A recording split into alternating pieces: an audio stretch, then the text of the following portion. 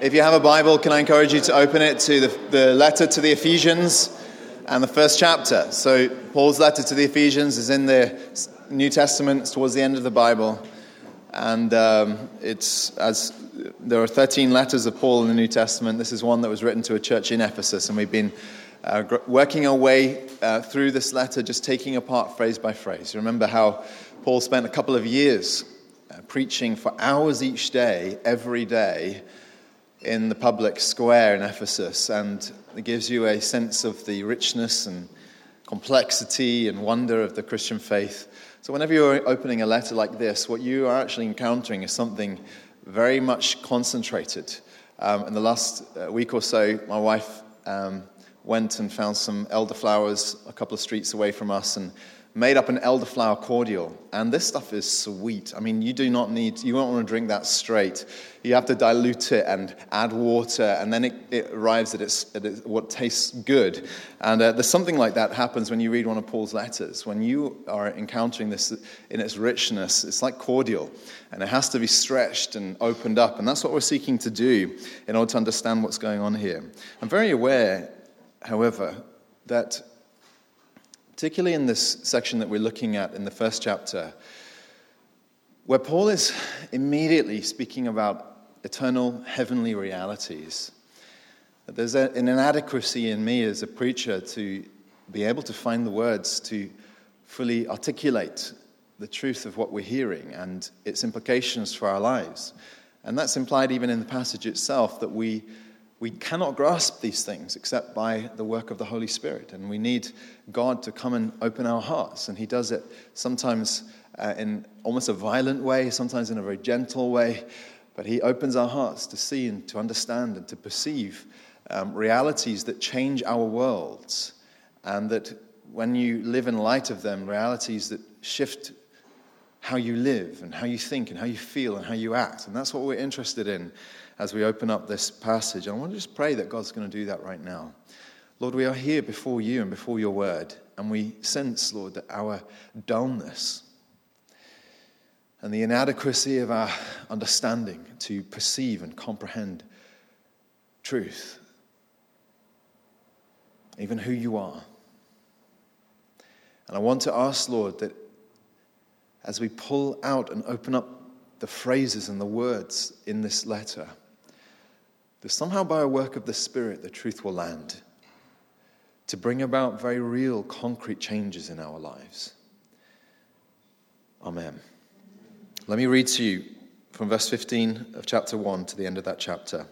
For this reason, because I've heard of your faith in the Lord Jesus and your love toward all the saints, I do not cease to give thanks for you, remembering you in my prayers, that the God of our Lord Jesus Christ, the Father of glory, may give you the spirit of wisdom and of revelation in the knowledge of him, having the eyes of your hearts enlightened, that you may know what is the hope to which he's called you, what are the riches of his glorious inheritance in the saints, and what is the immeasurable greatness of his power toward us who believe, according to the working of his great might, that he worked in Christ when he raised him from the dead and seated him at his right hand in the heavenly places, far above all rule and authority and power and dominion, and above every name that is named, not only in this age but also in the one to come. And he put all things under his feet and gave him as head over all things to the church, which is his body, the fullness of him who fills all in all. Now, if you were here last week, you'll recall that what I think is in the sort of the implied background to what Paul is saying here is that the reality is that Christian differs from Christian. If we were to examine each one of our lives, even in this room, what we would discover is that each of us has a different sort of degree of maturity in the faith, a different measure of spirituality. And you could almost plot people on a spectrum, that there are those here who, for whom you would not consider yourself to be a Christian at all. And you're still questioning, you're debating, you're trying to wrestle with whether God is there, whether he's real, whether the claims of Christ are true, whether he really was the Son of God, whether he died for your sin, whether he rose from the dead. And that's a wonderful thing to engage in. Then there are those who would happily wear the label. You call yourself a Christian, and perhaps you've grown up in that environment. And for some people, it's particularly true within your upbringing and where you grew up that to be a Christian is the norm. But that has never really connected with the reality of your day-to-day lived experience beyond the fact that you attend a place of worship now and then. And the word for that is nominalism, which just means in name only. It's possible to be a nominal Christian. You wear the name Christian. But if you're honest with yourself and with us, you'd say, well, it has no bearing upon my day-to-day life. It's not as though when I enter work on a Monday, there's any real visible dimension to my Christian faith. And I don't pray, and I don't read the Bible, and I don't have any real relationship with God. And then maybe there are those who are further on in the sense that you would consider yourself to be something of a conflicted believer. You believe these things, and you feel that there's a degree of conviction in that belief. But you're also aware of a great tension and conflict in your own heart, that there are moments when you are particularly drawn to things that you know are contrary and contradictory to your faith. The New Testament describes this as a worldliness, and there's that battle between heavenly realities and worldly realities, and that touches your life in different ways. It touches your sex life. It touches how you think of money. It touches how you think of ambition and time and everything that you have volition, choice over in your life. There's a tension between the worldly opportunities and the heavenly opportunities, and you feel that all the time. I think every believer feels that, but what I'm saying is that there are those for whom probably predominantly it's more that you live a life that denies the faith rather than professes it. And then there are those, and I think this is what Paul is describing here in this church in Ephesus, who have a kind of faithful and steady and dutiful Christian faith. He opens the passage and just says, I've heard of your faith, your love, and I don't cease to give thanks for you. He's saying there's something very real and authentic and genuine in you. And I'm so grateful to God for that reality. But he still finds himself on his knees in prayer every day because he senses that they need more. And I think what he feels is true of this Ephesian church is something that seems to develop over the years to come. So that many years later, when you're reading when you're reading the book of Revelation, and you hear the voice of Jesus speaking to John, writing letters to each one of the churches, Jesus addresses this particular church in Ephesus. And what he says to them then is, I know you're enduring patiently and bearing up for my name's sake, and you've not grown weary, but I have this against you, that you've abandoned the love that you had at first. He's saying that on the surface of things, you're a very persistent, enduring, faithful, dutiful church. There's a reality to your faith that's praiseworthy. But if I look in your heart, it's as though the fire has dimmed and the love that you have for the Lord is no longer there. It's no longer the case that you remember your first love, the joy you had when you met Jesus, the extraordinary way in which he filled you with happiness. And I think that's what Paul's beginning to see in this Ephesian church. You have faith, you have love. But I don't cease to pray for you, brothers and sisters. And what does he pray for? He's praying that the eyes of their hearts will be enlightened because he's saying that there's more. And I think that what he wants for them and what we must have is a zealous faith. Zeal in the Bible speaks of the fire and the warmth of your love for God. And there are believers for whom there's a full integration of their entire lives. Everything sort of comes together. Their fiery heart, their love, their soul, their mind, their body, their will, everything is engaged with the things of God. And that is always the reality to which God wants to call and summon us and draw us. And for Paul, as you see all through the Bible, I think, there's a sense in which it's better to live at the extremes. It's better to, the worst place to be is somewhere in the middle of that spectrum as I've described it. Either the Christian faith is false, in which case it's not worthy of your time. This is all a complete waste of resource and energy and time and effort. Or it's true, in which case you must live accordingly. And I think you see this in Paul's own reflection upon his own life. He says here in one place very provocatively, in 1 Corinthians 15, when he's thinking about the resurrection, the future resurrection from the dead. He says, "What do I gain? If humanly speaking, I fought with beasts at Ephesus, if the dead are not raised."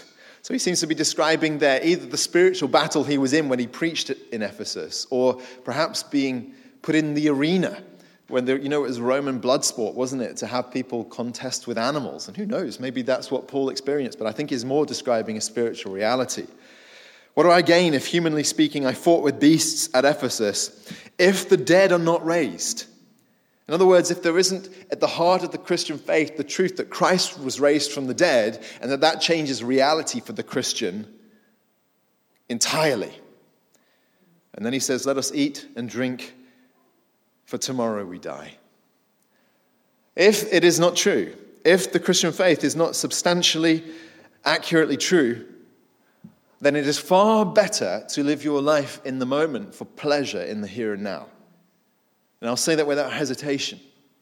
It's better that you take what's yours and you live to the full for whatever pleasure you can grasp at in the here and now, even though you and I know that it's so fleeting and hard to take hold of such joy.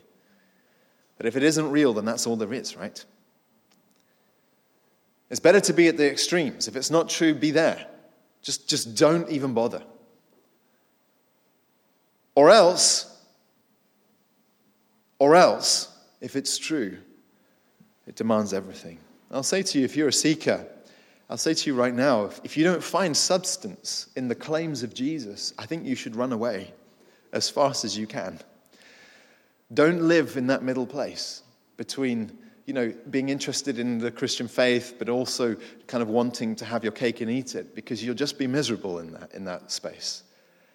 Run away if you're not convinced and haven't become convicted that it's true.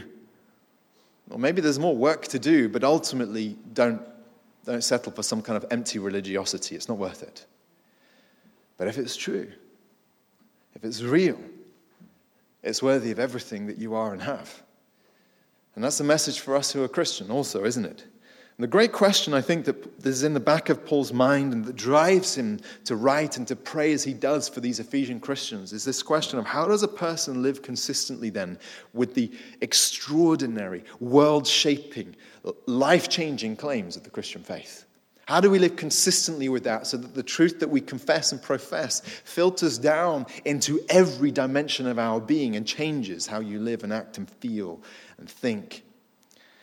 How does that happen? And the answer seems to be in grasping this reality in the deepest part of your soul. And this is why Paul's praying for them. I don't think you can be gripped by the Christian faith apart from a work of God, and therefore it will drive you to your knees where you cry out to God, as Paul is crying out here, show me reality. Let me perceive what's real.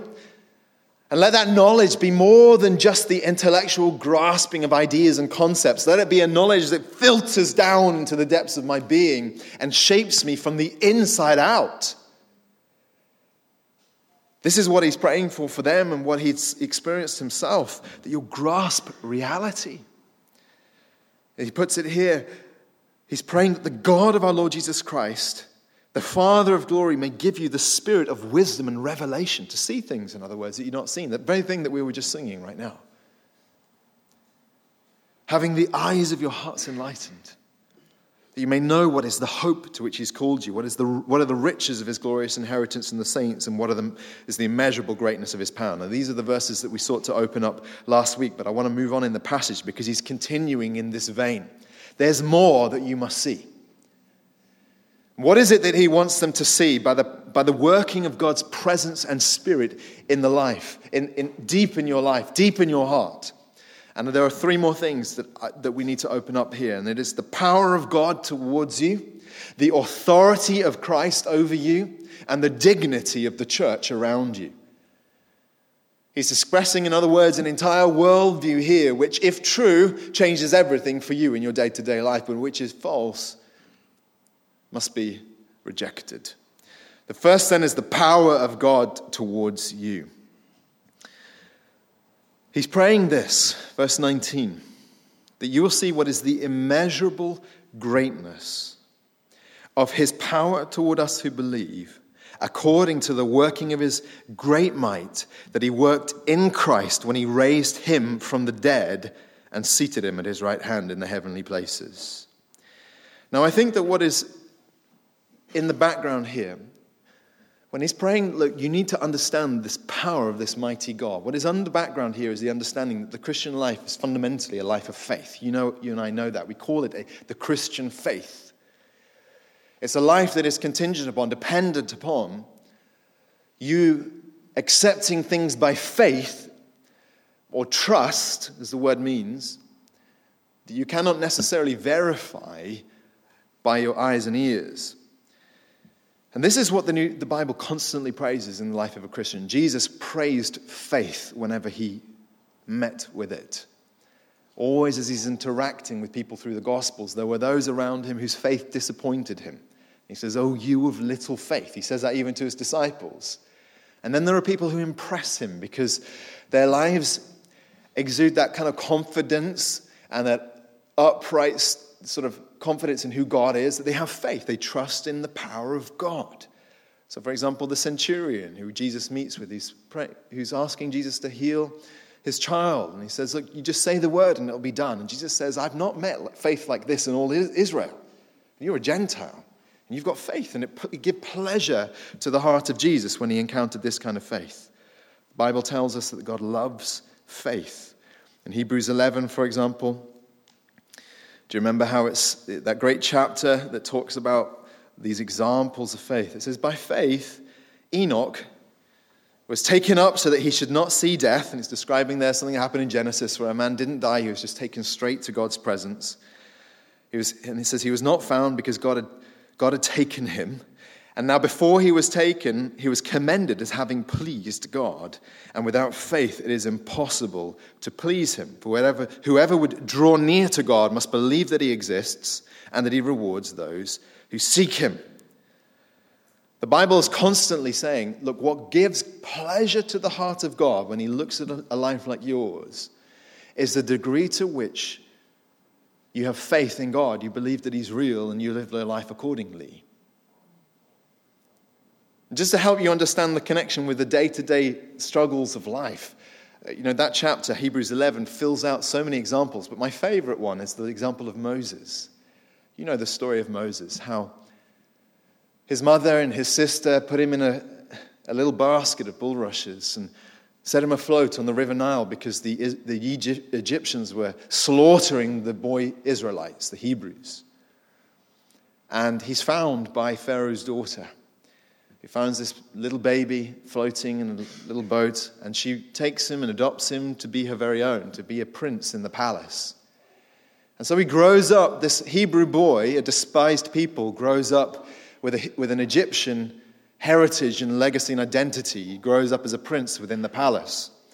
And yet he's not ruled by that new identity. It tells us about him in Hebrews 11 that by faith Moses, when he was grown up, refused to be called the son of Pharaoh's daughter, choosing rather to be mistreated with the people of God than to enjoy the fleeting pleasures of sin.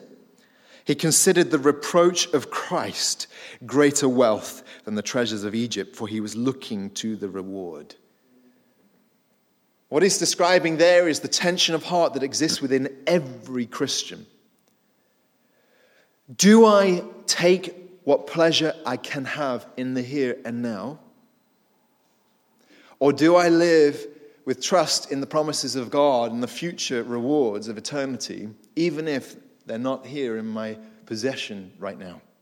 And so deny myself for future gain.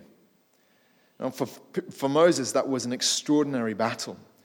He was a man who grew up within the context of extraordinary privilege. And you know how it is that when you grow up with every pleasure at your disposal, you are more likely than not to indulge to the maximum. And it's what we see among the great and the powerful and the wealthy in our world even now. Such corruption, such indulgence of every desire, giving over to immediate gratification and pleasure because it's all yours. And for Moses, he would have been one of the most privileged people on planet Earth at the time, given that he was in the palace of the most powerful ruler who lived in that era. You want women? You want indulgence? It's all yours, Moses. It's there on a platter.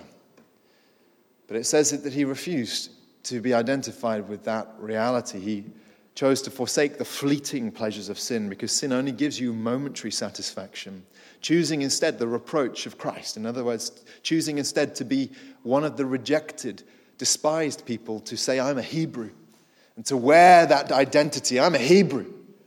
It's a way that a Christian stands up in the world and says, I see everything that's on offer around me, but I bear the name of Jesus. I'm a disciple. I'm a follower of the way. And people can look at you and puzzle. Why? Why would you deny yourself? Why would you say no to the opportunities in front of you for the pleasures that this world offers here and now? Surely, if this is all there is, then just take. The Christian says, no, I stand here in faith and trust in the power of God. And that's what Paul wants these Christians to grasp, because when you see it, it changes everything for you in the here and the now. And in order for them to understand the immeasurable greatness of the power of God towards them, as he phrases it, he wants them to look specifically at the way that power was put on display in the life of Jesus, our great forerunner of the faith. The question is, how do you summon up that kind of faith? And you can't believe like this just by straining really hard. I sometimes think that we think in order to pray by faith, we've got to screw up our foreheads and strain our buttocks and try really hard to believe the things that we say are true. And that's sometimes what people think it means to summon up faith, or to take silly, unnecessary risks. But what the Bible tells us is that this kind of faith, this deep conviction, this certainty in the most inward part of your being is a response to seeing the faithfulness and the trustworthiness and the power of the God that you serve. And we understand that in day-to-day life, how faith is contingent on faithfulness and trustworthiness. If you go to the bank and ask them for a loan of however many hundreds of thousands of pounds in order to buy, well, let's say millions now because we're living in London, in order to buy a place to live, then they want to look at your record, don't they? They want to see, okay, are you someone who is faithful and trustworthy with your money? Have you gotten yourself into debt? Have you paid your bills on time? And if you're faithful and able, you have power to execute what you say you'll execute, then we'll give you money on trust. That's how faith and trust works. The same is true if you needed life-saving surgery, like you had bowel cancer or something like this. The reality is that surgeon differs from surgeon. You want to look at the record, understand, is this a surgeon who is capable, who is able, who has a good track record, who is able to see his patients recover? And if so, then I'll entrust my life into his hands. And this is how faith and power and trustworthiness all interact together. And this is what Paul's saying. If you can see the power and the trustworthiness of God, then you can live as though he is real. And the degree to which you don't see this explains why your Christian life is struggling. And he says, look at Jesus. He says it's the power that he worked in Christ when he raised him from the dead and seated him at his right hand in the heavenly places. He's saying the power that's available to you, Christian, the trustworthiness and the power of God is the same power you saw at work in Jesus. And what happened to Jesus? Well, look, the Bible shows us this unbroken thread of the promises and the trustworthiness of God. We have to go way back into deep history, even into the Garden of Eden, to first hear the murmurings and utterings of God's intention to raise up a ruler for humankind from the descendants of Adam and Eve. He describes the seed of Adam who would crush the serpent's head. And then we move through into the book of Genesis, and God encounters Abraham, and there he says, out of you I'll raise up this offspring, this seed, and he's going to be a blessing to the nations.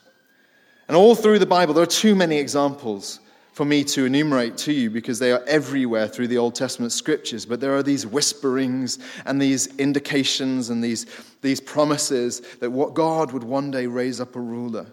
In Numbers 24, here's one of the most beautiful ones, where Balaam says, I see him, but not now. I behold him, but not near. A star shall come out of Jacob, and a scepter shall rise out of Israel. It shall crush the forehead of Moab and break down all the sons of Sheth. Saying one day out of the descendants of Israel, out of Judah, will arise a star who will ascend into the sky and be the ruler of all humans. And all through the Old Testament, there's this gathering expectation, this promise. And it's an unbroken chain of the promises of God that takes us all the way into the expectations that are in David's Psalms. And you see there particularly Psalm 110 is particularly important here, where it opens in this way. It says, the Lord, Yahweh, says to my Lord, to Jesus really, sit at my right hand until I make your enemies your footstool. And then Jesus is born a baby and he grows up in human flesh. And he's living on the promise that God is going to one day make me king. But he encounters temptation. Do you remember how the serpent seeks to trick him and tempt him when he's out in the wilderness fasting for many days and nights? And what is it that Satan says to him there when he's being tempted? He tries to lure him with power. He says the devil took him to a very high mountain and showed him all the kingdoms of the world and their glory. And he said to him, all these I'll give you if you'll fall down and worship me. But Jesus is one who lives by faith and trusts. No, God will vindicate his promises and he'll put me on the throne. And so when we jump forward to Paul's vantage point here in Ephesians 1, what he's saying to them is he's saying that everything that God said he would do for the Son, he has done. Everything that he was whispering about from the deepest parts of history, that gathered momentum and clarity until the coming of Jesus, that was fulfilled as he died and then was raised from the dead and ascended to the Father's right hand and poured out his Holy Spirit on the church, and the church that's now expanding into every part of the world as it was at Paul's time, and which now 2,000 years ago can be seen in every continent and almost every nation on planet Earth, and most language and tribal groups now have someone who professes the name of Jesus. What Paul is saying is everything God has said he would do for him, he has accomplished and is accomplishing. That's the power of God. Now look at that track record, Christian. What does that mean for you now? In your day-to-day battles, when you're questioning, do I grasp what's here now? Do I take the marshmallow that's on the plate in front of me? A reference there to a famous experiment. I'll not go into that now, there's no time. Or do I say no and trust in the mighty power of God who did that for Jesus and therefore will also fulfill his promises for me in eternity? And a Christian rises or falls based on that. Whether that is what you grasp in your deepest, innermost being. You doubt God, you'll just indulge. You say, well, I've got this money, it's for me to enjoy now. I've got this opportunity for pleasure, I'll just jump into it. But if you trust God, you'll be like Moses. You cast off the fleeting pleasures of sin. You bear the reproach of Christ. You bear the name of Christian. Say, I understand the almighty, immeasurable power of God towards me. And I know that I can trust him. That's the Christian life. One last verse before I move on to the next point, just to underline this. This is exactly what it says in Hebrews 12. Having contemplated all these examples of faith, he then turns to the Christian, to you and to me, and he says this: therefore, since we're surrounded by so great a cloud of witnesses, all these believers who've gone before us, who've shown us what it means to trust God and believe his promises, he says, let you and me, lay aside every weight and sin which clings so closely, and let us run with endurance the race that is set before us. How? He says, looking to Jesus, the founder and perfecter of our faith, who, for the joy that was set before him, endured the cross, despising the shame, and is seated at the right hand of the throne of God. In other words, if Jesus could go through the fiery trial of Gethsemane and go to the cross in faith that God would raise him and vindicate his faith, Christian, he's shown you the way. You trust the power of God over you. And then you can say no to sin and temptation. And you can endure and you can live a vigorous, powerful Christian life that's lived by faith. And that's not weak and floundering in doubt and instant gratification and failure. Know the power of God over you. The Spirit has to open your eyes to see this, brother, sister. Then he tells them that you also need to know the authority of Christ over you. He speaks of the power of God that worked in Christ when he raised him from the dead, verse 20.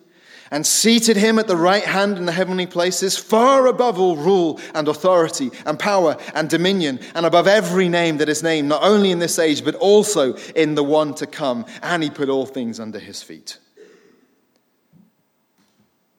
Now, let me just try and open this up by asking you the question, what do you understand the gospel message to be? I think 9 times out of 10, if I were to ask you, what is the gospel? Most of us would focus on the personal dimension of the gospel. The gospel is a Savior who died for my sins so that I could be forgiven, was raised from the dead so that I could have eternal life. And you'd be absolutely right. That is the gospel message. But let me ask you a question. Why is it that wherever the apostles went preaching a gospel, they were so viciously and violently persecuted, particularly by the powers over them, the Romans? If it was just a gospel of, oh, God can forgive you, what about that message elicited the response of angry suppression and oppression of Christians? It can't just be that, can it? And the answer has to do with this word gospel.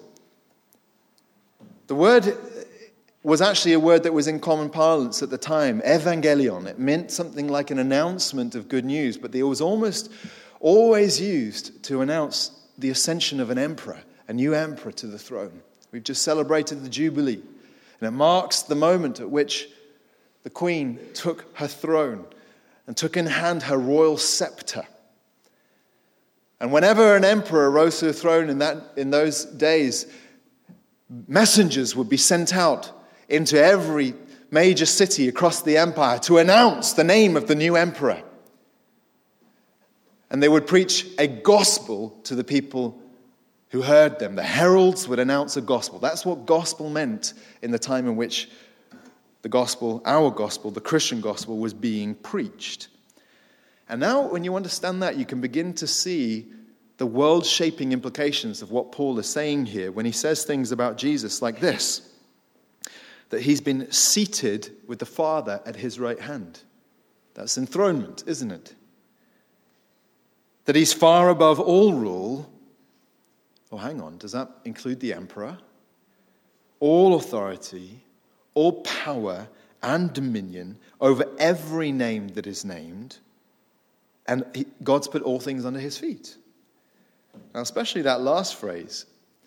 When in the ancient world, when a king conquered another king, one of the visible symbols of that conquest, and even a way of sort of mocking his opponent, would be this idea of your opponent being under your feet. So in the book of Joshua, for example, there's a wonderful example of this that just kind of expresses to us what this symbol means.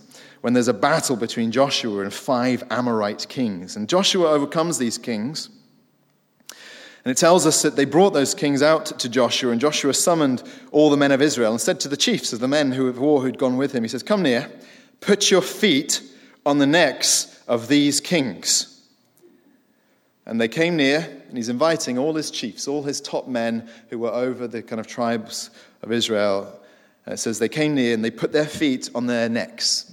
They stood on their necks just to kind of as a symbol of conquest.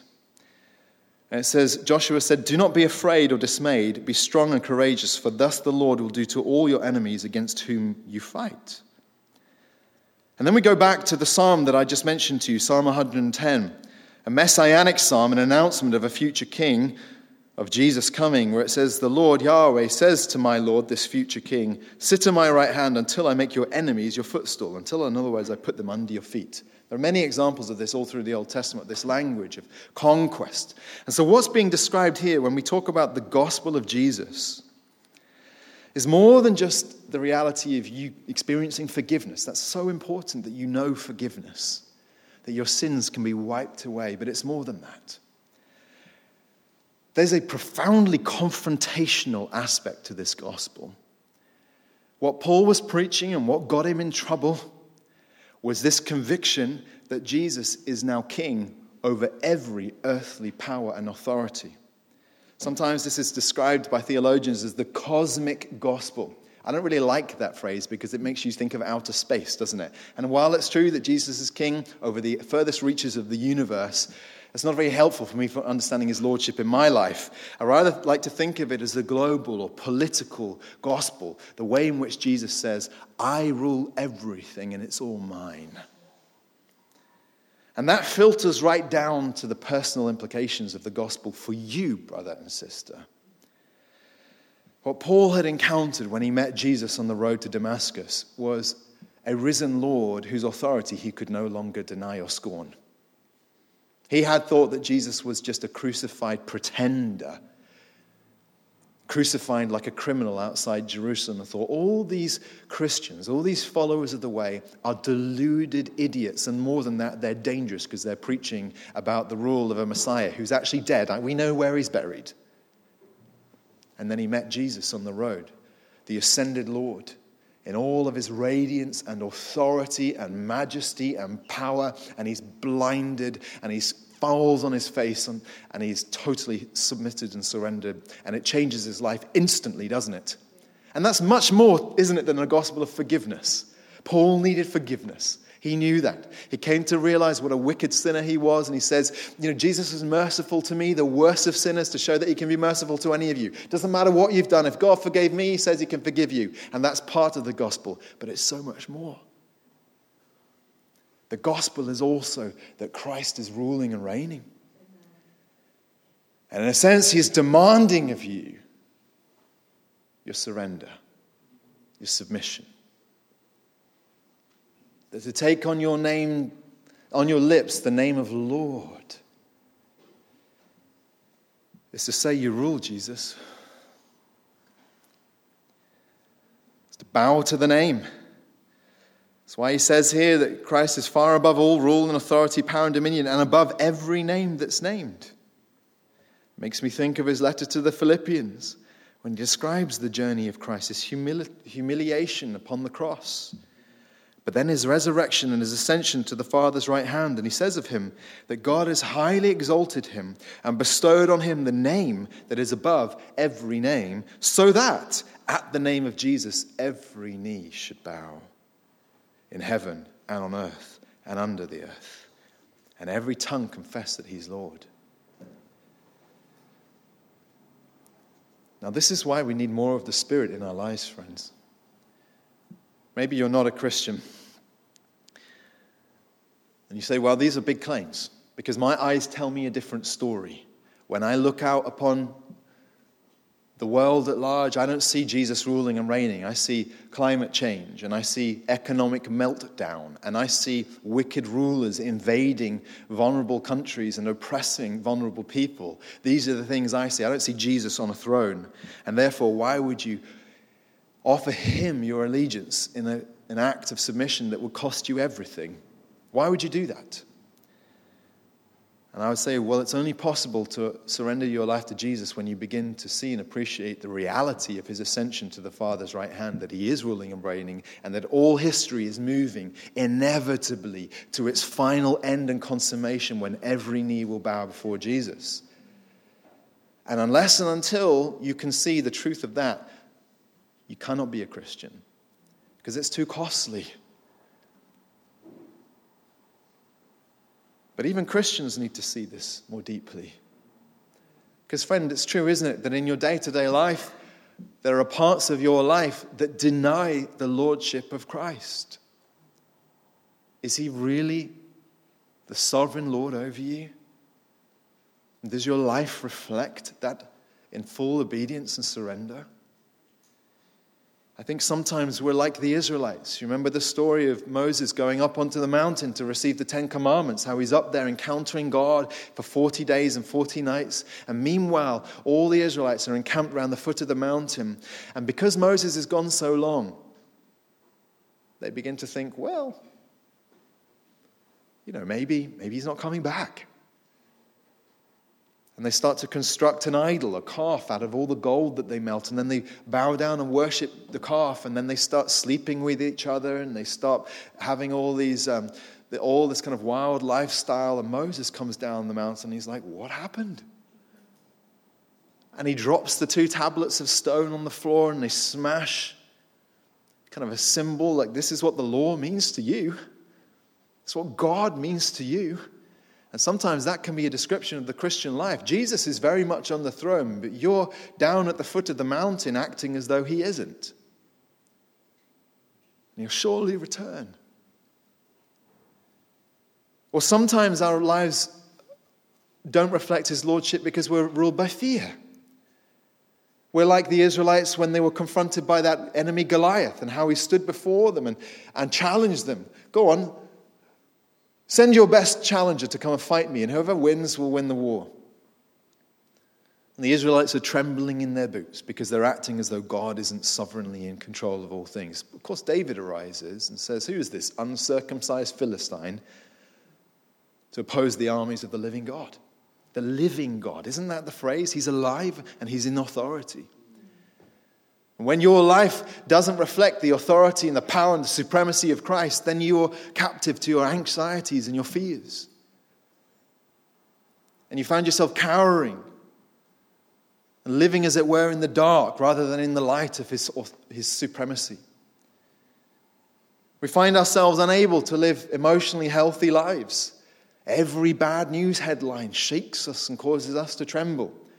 We're worried. Will the economy completely crash and spiral into oblivion? Will all my savings disappear, if you have any? Will there be a climate meltdown? Will all the animals die? Are the dolphins going to disappear? And all this thing, you think, is Jesus really in control? And our emotions are controlled by the fears and the fear-mongering that's all around us. It's been around us ever since the dawn of time. What Paul is saying here is, listen, the Christian who stands upright will not only see the power of God towards you, but also the authority of Christ over you. Do you see it, friend? Does your life reflect these realities? Don't we need a greater measure of the spirit of wisdom and revelation, as Paul puts it, in order for us to see the truth of the things that we confess, to grasp reality, and to live like this is true? And finally, and very briefly, he speaks of the dignity of the church. I don't particularly want to open this up at length because the church and what she is and her beauty is going to be a big subject matter later in this letter. But he speaks here of Christ who has all things under his feet. And it says he gave him as head over all things to the church, which is his body, the fullness of him who fills all in all. And again, this is a paradigm-shifting, worldview-changing perspective that every Christian needs to grasp. When I ask you the question, what do you think of when you think of the church? What are the emotions and images that first come to your mind? More likely than not, they are negative images or neutral ones. You might think of buildings. You might think of cold stone. You might think of relics from a bygone era that spoke of a devotion that once existed among a people we don't know, now faded into history. Or you think of structures and corruption and power and organization and the institution of the church and all the exposure of evil that we've heard of splashed across our news headlines. Or you think of politics and the red-faced, angry lobbyists that exist in some parts of the world who call themselves Christians but who seem to only be known for what they are against. Or you think of ceremonies and men who wear dresses and the corruptions of all that exists within that kind of empty religiosity. And whatever you think of, you just think this is not something I particularly love and admire. Jesus I can get interested in. He's great. The church, not so much. And that's a tragic thing. because it's certainly not what Christ feels, and it's certainly not what Paul articulates and feels. And he uses these striking images and expressions. He speaks of the Christ who's been given to the church. He says that God put all things under his feet and gave him, that's Christ, as head over all things to the church, which means not only does Christ own us, but we also possess him. So whatever you think about the church, the body of Christ on earth, understand this, that she has a privilege that is immeasurable in that she can say, Christ is mine. And he also speaks about the church being the fullness of Christ. He says the church is his body, the fullness of him who fills all in all, which means somehow in a mysterious way that the body of Christ is incomplete until the church reaches its full maturity, and every man, woman, and child who confesses Jesus as Lord has been joined and added to that body, the church, and then the fullness of Christ will be on display. I can't fully grasp and understand these things, but what it tells me is this, that the church is not just precious and special to God, but must be precious and special to us. And it was to the Apostle Paul. And he's saying you need to see and feel these realities, the power of God towards you, the authority of Christ over you, and the dignity of the church around you. And it's possible to live a Christian life that ignores these realities, and that Christian life will be marked by compromise, by mixture, by a kind of faith-denying practice. Or it's possible that these truths will sink into the deepest parts of your knowledge and understanding. To me, it is a tragic fact that some Christians are barely distinguishable from the world. And we're caught in the same pleasures and pursuits and ambitions as everyone around us. And our lives in that sense become a denial of the faith that we preach. And the diagnosis that explains why Christians act like that is because the things that are real are not real to you. You maybe pay lip service, but the reality of them hasn't really gripped you and transformed your reality and your attitudes and your affections. But the Christian who begins to see what Paul sees, and what he's praying that these Ephesian Christians see, and what I'm praying that you will see and that I will see. This power of God that I can put my faith in, this authority of a supreme Christ that I must pay fealty to and obey. The beauty of his church. When that becomes your worldview and your reality, it shifts everything. It's like a body in space flying through space and then coming into orbit around a great celestial object like the sun. When this becomes your central reality, these truths become your central reality, it's like you find yourself in orbit around the Son of God. And then all the direction and trajectory of your life is controlled by this new reality. You're no longer a body spinning off into space, into meaningless and directionless void. Christ is everything. Wouldn't you rather be that type of Christian? Or it's like the experience you can have when you're caught by a current or a tide. You're powerless to resist because the reality is that is bigger than you, more powerful than you. There was a story in the news just last week of a surfer who'd ridden the largest wave that's ever been ridden outside Portugal, a famous spot where these waves are enormous. They make you look like a dot on the face of the wave. And he said, I had no comprehension of the size of this thing spatially, but I felt its power, and that's how I knew the wave was absolutely enormous. And that's what it can feel like when the realities of this gospel filter down into your heart. Suddenly you feel the surging power of this reality shaping your entire life. And the conflict and the frustration and the uncertainty and the wavering and the inner battles of which way you should go. Do you want to indulge or do you not? All of that becomes resolved by the inevitability of Christ's lordship over you.